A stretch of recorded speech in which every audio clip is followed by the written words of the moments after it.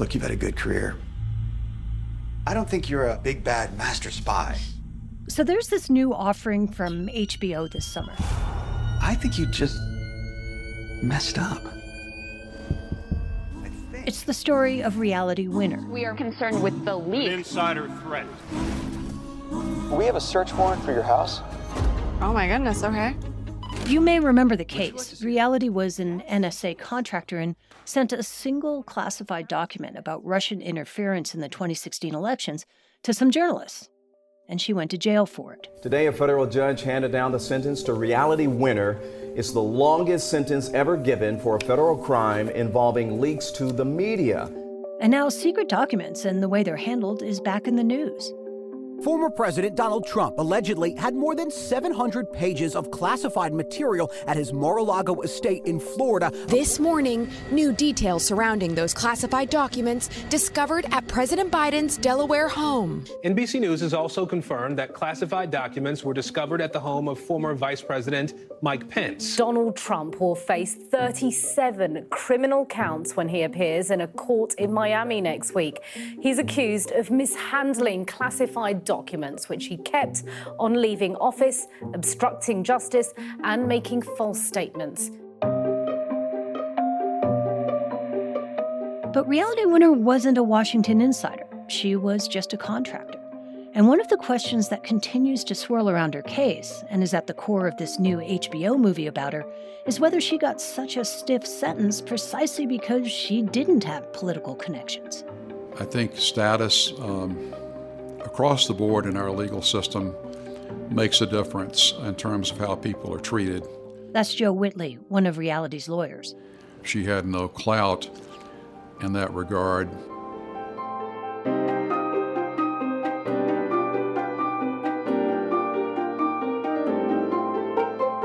I'm Dina Temple-Raston, and this is Click Here, a show about all things cyber and intelligence. We tell true stories about the people making and breaking our digital world. And today, we revisit a sit-down interview we had with Reality Winner shortly after she was released from prison. And given all the focus recently on classified documents and the way they're handled, it seemed a good time to take another look at what happened to Reality. Stay with us.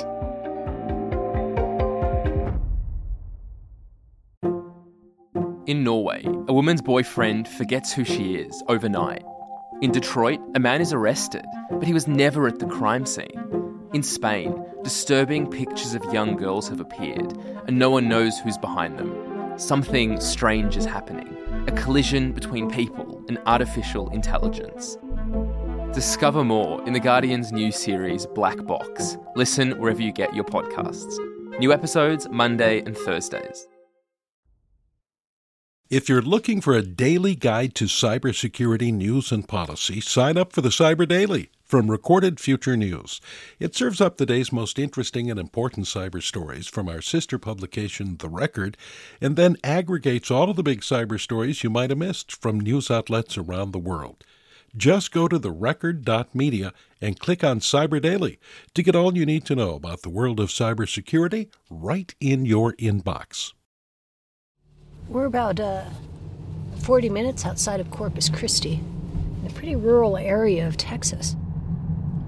So we're driving down a 2-lane stretch of road that is just farm after farm after farm. Reality Winner's house is on the edge of a cattle ranch, about 100 miles north of the Mexican border. The destination is on your left. And she lives with her mom and stepdad and a bunch of animals. Hello, are you a good dog? Okay. A dog named Domino, a couple of fluffy cats, and a horse named Trouble. You already met Domino? Yeah, he actually climbed into the car. Super nice to meet you. Nice to meet you. She had always been good at languages, so she wanted to use that skill for the greater good. Reality told us she was still a senior in high school when she called her local recruiting office. And basically said, hi, my name's Reality Winner. I'm enlisting to be a linguist in Middle Eastern and North African languages. And they laughed really hard. They didn't know who I was, just cold called them and said, I'm going to be a linguist. She says she came to find out that it meant translating intelligence. A career as a linguist would be dark rooms with lots of computers and no person-to-person contact. and how difficult it would be to actually deploy and actually understand combat up close, that it would always be from afar. Maybe they were laughing at her name. Maybe it was the certainty of her intention or the precision of her plan. Whatever it was, it worked. And a few years later, she was a linguist. What languages do you speak? Speaking is kind of shaky right now, but Farsi, Dari, Pashto. I could come up with the Latin if I needed to. It's not much of a spoken languages, but I can read Farsi, Dari, Pashto, Latin, and Hebrew. Reality is not allowed to talk about how she used her language skills at the NSA. It's classified. But she'd later tell the FBI that she worked in the drone program, like translating the communications that helped drone operators identify targets. And it makes sense.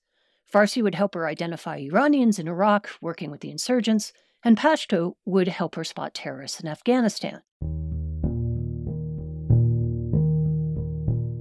Reality spent much of her time in a SCIF.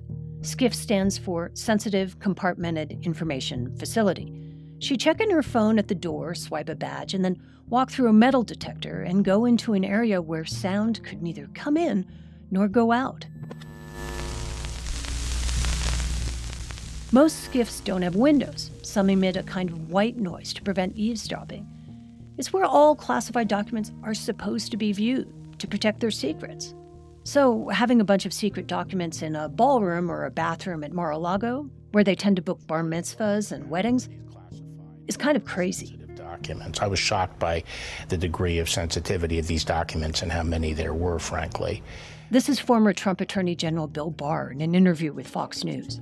If even half of it is true, then he's toast. I mean, it's a pretty... Barr said that the 31 counts that fell under a section of the Espionage Act were solid. And then he added, yes, he's been a victim in the past. Yes, his adversaries have obsessively pursued him with phony claims. And I've been at his side defending against them when he is a victim. But this is much different. He's not a victim here. If you trace back the intersection of Trump world with that of reality winners, you'd have to go back to about 2 weeks before the Trump inauguration. That's when intelligence officials gave the incoming president details about how the Russians tried to meddle in the 2016 elections. Among other things, they showed him texts and emails from Russian military officers. But back in the spring of 2017, none of that was public. And then President Trump wasn't offering any clues to what he knew. You don't think it's phony that the Russians, tried to meddle in the election? You believe that? I don't know. Turns out he was dissembling. You don't know or you do know? Well, I have a problem. Meanwhile, Reality Winner had actually seen some of the classified details about the Russian attempt to slip into state election systems. And she figured if she knew as an analyst, the President of the United States must know as well. And while the Russian hackers hadn't succeeded, the document Reality saw was proof that they were trying. Given all the news about the Russian meddling at the time, Reality said she and her colleagues at the NSA were certain that the report would eventually be leaked. If you go back to March, April, May 2017, you knew that right at that 5 p.m. journalistic deadline every Friday, there'd be a new leak. Today, WikiLeaks, the anti-secrecy website, dumped thousands of pages of CIA documents that were stolen from the National Security Agency and posted online by a group called the Shadow Brokers. It's not the first time. Reality says working from a windowless skiff while watching classified material leaked to journalists was a bit surreal. And of course, working in a secure environment where information was very tightly held, we were watching because these leaks made our jobs way harder. And so that was how we viewed leaks, as massive inconveniences, massive setbacks. That's because the leaks were invariably followed by lengthy investigations. Security personnel would go through everyone's email. They'd bring people in for questioning. And then they'd ask about any contact they might have had with journalists. It was a total time suck when they had much more important work to do. But that proof of Russian meddling didn't surface. We were waiting for something, and it never came up. And so then you kind of have that spiritual Hillel moment, like, if not now, then when? If not me, then who? And I think that's where I was. Did you answer that question before that morning to yourself saying, if not me, then who? Or had you not answered that question in your head yet? Not yet. I hadn't decided. Reality says May 9th, 2017 was a day like any other. She certainly didn't intend to print a document off a classified server, hide it in her pantyhose, and then leak it. It was just like a mid-morning spur of, this is what I'm going to do. As she saw it, democracy was under attack by the Russians, and she thought people should know. There was no higher level of thought to this. It was take item A and give it to The Intercept. The Intercept, the news website. And they're going to save the world with it. Because there's always a happy ending, right?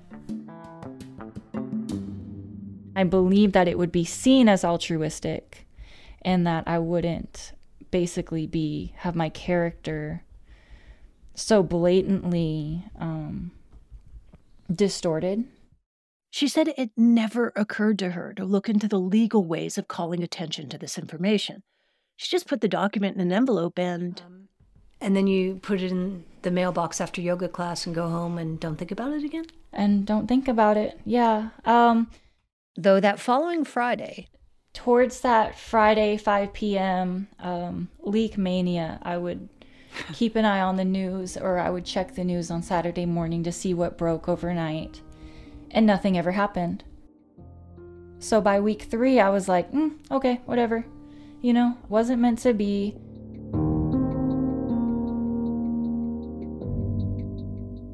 We'll be right back. What if someone you love asks you to help them die? What would you say? This is the powerful question at the heart of The Ultimate Choice.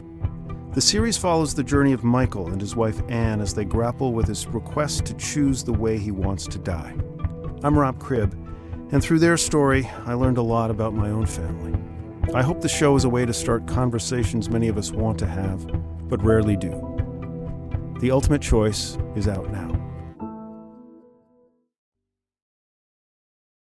When Reality Winner passed that 5-page classified document to a reporter, she committed a crime. There's no argument about that. But there was a way this all could have gone down legally. There's a formal whistleblower process that includes lawyers and the legal transfer of government documents. And if it all works out, and sometimes that doesn't always happen, she'd get protection. Go outside that process like Reality Winner did, and it didn't really matter what you're releasing. Technically, legally, you're not a whistleblower. You cannot release classified information to the press and be a lawful whistleblower. This is Mark Zaid. He's probably one of the best-known whistleblower attorneys in the country. He's represented lots of government employees, and lots of his cases involve classified information. He says defining a whistleblower isn't a moral judgment, it's a legal one. And as a matter of law, Reality Winner had options that she didn't exercise. But if she had just gone over and given it in hand to a member of Congress who was authorized to receive it, then yes, she would have been very much protected. And no doubt that member and Congress would have stepped up to protect her if any retaliation had occurred. I asked Reality Winner directly if she considered herself a whistleblower, and she said she didn't. But it seems that she had little frame of reference for this kind of thing. She told me she'd never even read about whistleblowers or people who leaked information like Edward Snowden or Chelsea Manning because, frankly, she wasn't supposed to. Because it was so taboo to even go home and read about it. You were not allowed to read those articles. As crazy as it sounds, that's a thing. Technically, you're only supposed to see information you're cleared for. There are rules on what you're not supposed to see, even if it's all over the news. So to make sure you don't accidentally read something you're not supposed to, people with clearances just avoid everything. According to Reality, her attorneys, and 2 law enforcement officials close to the case, a reporter from The Intercept handed both the classified document and the envelope it was sent in to someone in the intelligence community.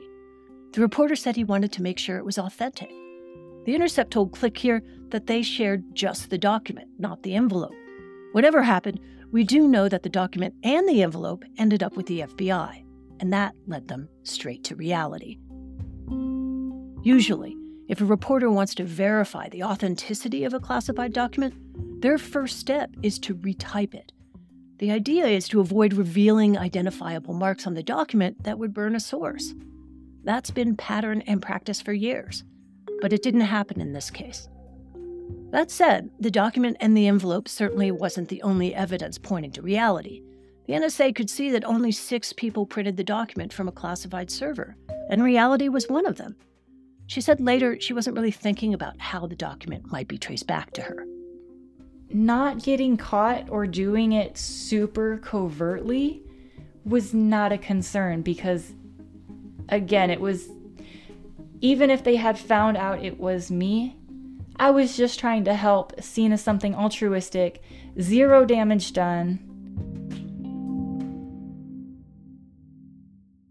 The thing is, she couldn't possibly know that no damage was done. Intelligence documents and classified information often reveal more than what is on the page. Sometimes something trivial can actually be meaningful to the adversary, which is one of the many arguments surrounding the documents President Trump took out of the White House. FBI agents, according to the Washington Post, found a document describing a foreign government's military defenses, including its nuclear capabilities. The concern is not just that they were highly sensitive, but also what they might reveal about the sources and methods that led to the intelligence in the first place.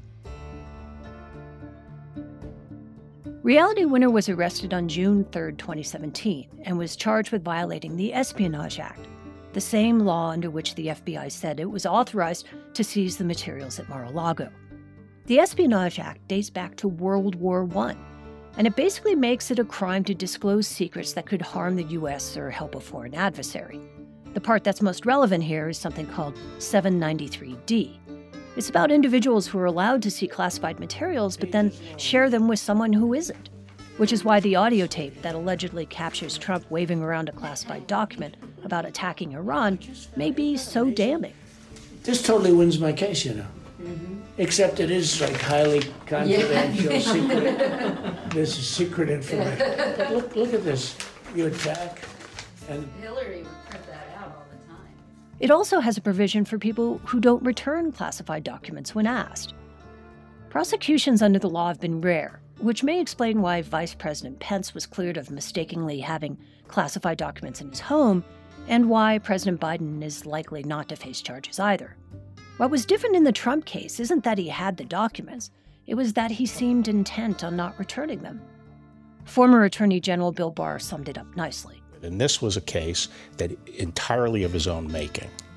He had no right to those documents, and he had no legal basis for keeping them. I'm a conservative, a Republican. I certainly believe in national security and maintaining our national secrets. Joe Whitley is one of Reality's lawyers. He was a U.S. attorney in Georgia and a one-time general counsel at the Department of Homeland Security. But on the other side of the equation, people need to be defended. And I've never felt quite so proud as I did in this case of being part of defending Reality Winner in this circumstance. The problem for Reality was because the crime occurred outside an Army base in Georgia, her case was heard in a federal court there. Almost all of these cases, for the most part, are brought in the D.C. area, either in the D.C. District Court, Maryland, or Virginia courts near Washington. The judges there are quite familiar with these types of cases, and I believe for the judges, at least, that were involved in this matter, this was a bit of an education. Certainly, they were not familiar with this. I think she needed to be sentenced. I think she needed to be punished, given what she did. This is Mark Zaid, the whistleblower attorney again, and he says her sentence was harsh. What that sentence would have been, consistent with others, would have probably been, 2-3 years or so. All our reporting supports the fact that Reality's decision to release the document was a spur-of-the-moment thing. If you had to do it again, would you have released the document? No.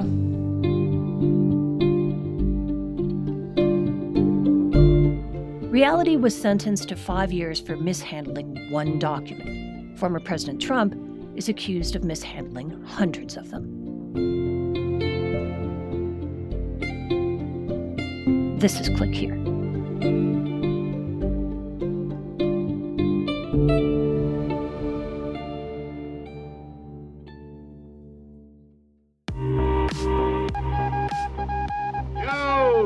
On the march!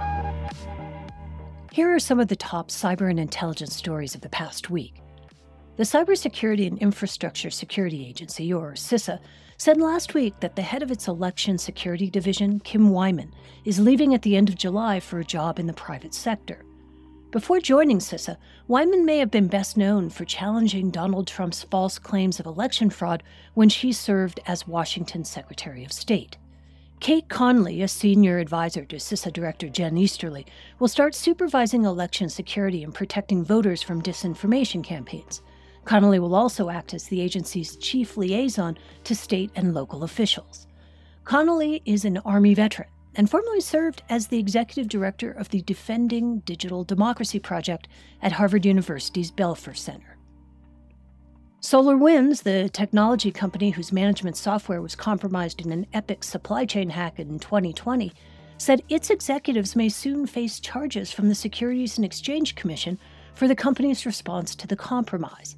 The hack, which the U.S. government attributed to the Russian Foreign Intelligence Service, affected both big companies and a roster of U.S. government agencies, including the Defense Department, Justice, Commerce, Treasury, and the Department of Homeland Security, among others. The hackers were able to insert malware into a version of the company's software, and then get into customer systems when the software went through an automatic update. A SolarWinds spokesperson defended the company's response to the incident, but said its executives may face charges related to their handling of it. The company said it is cooperating with the SEC in its investigation. And finally, the multi-billion-dollar Taiwan Semiconductor Manufacturing Company, or TSMC, said one of its hardware suppliers was on the receiving end of a hack. TSMC made the statement after the Russian-speaking Lockbit ransomware group crowed about attacking a TSMC supplier on its leak site. Lockbit is one of the most prolific ransomware groups the world has ever seen. A TSMC company spokesperson would not specifically address Lockbit's claims, but said that the company recently became aware a supplier called Kinmax, which is a systems integrator, was attacked, and the hackers may have stolen information about server setups and configuration. TSMC is considered the world's most valuable semiconductor company, with a 2021 annual revenue of more than $57 billion. The company told Recorded Future News that the incident is currently under investigation by a law enforcement agency.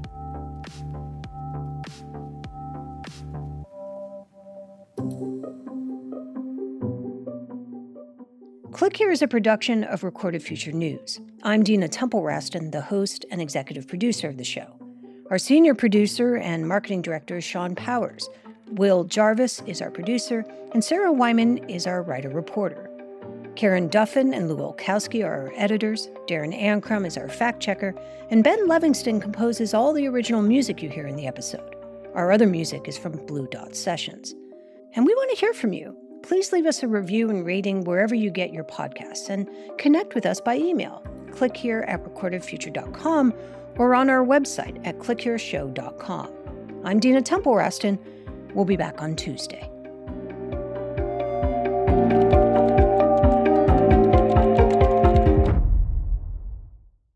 Looking for more of the cybersecurity and intelligence coverage you get on Click Here? Then check out our sister publication, The Record, from Recorded Future News. You'll get breaking cyber news from reporters in New York, Washington, London, and Kyiv, among others. And you'll see for yourself why it attracts hundreds of thousands of page views every month. Just go to therecord.media.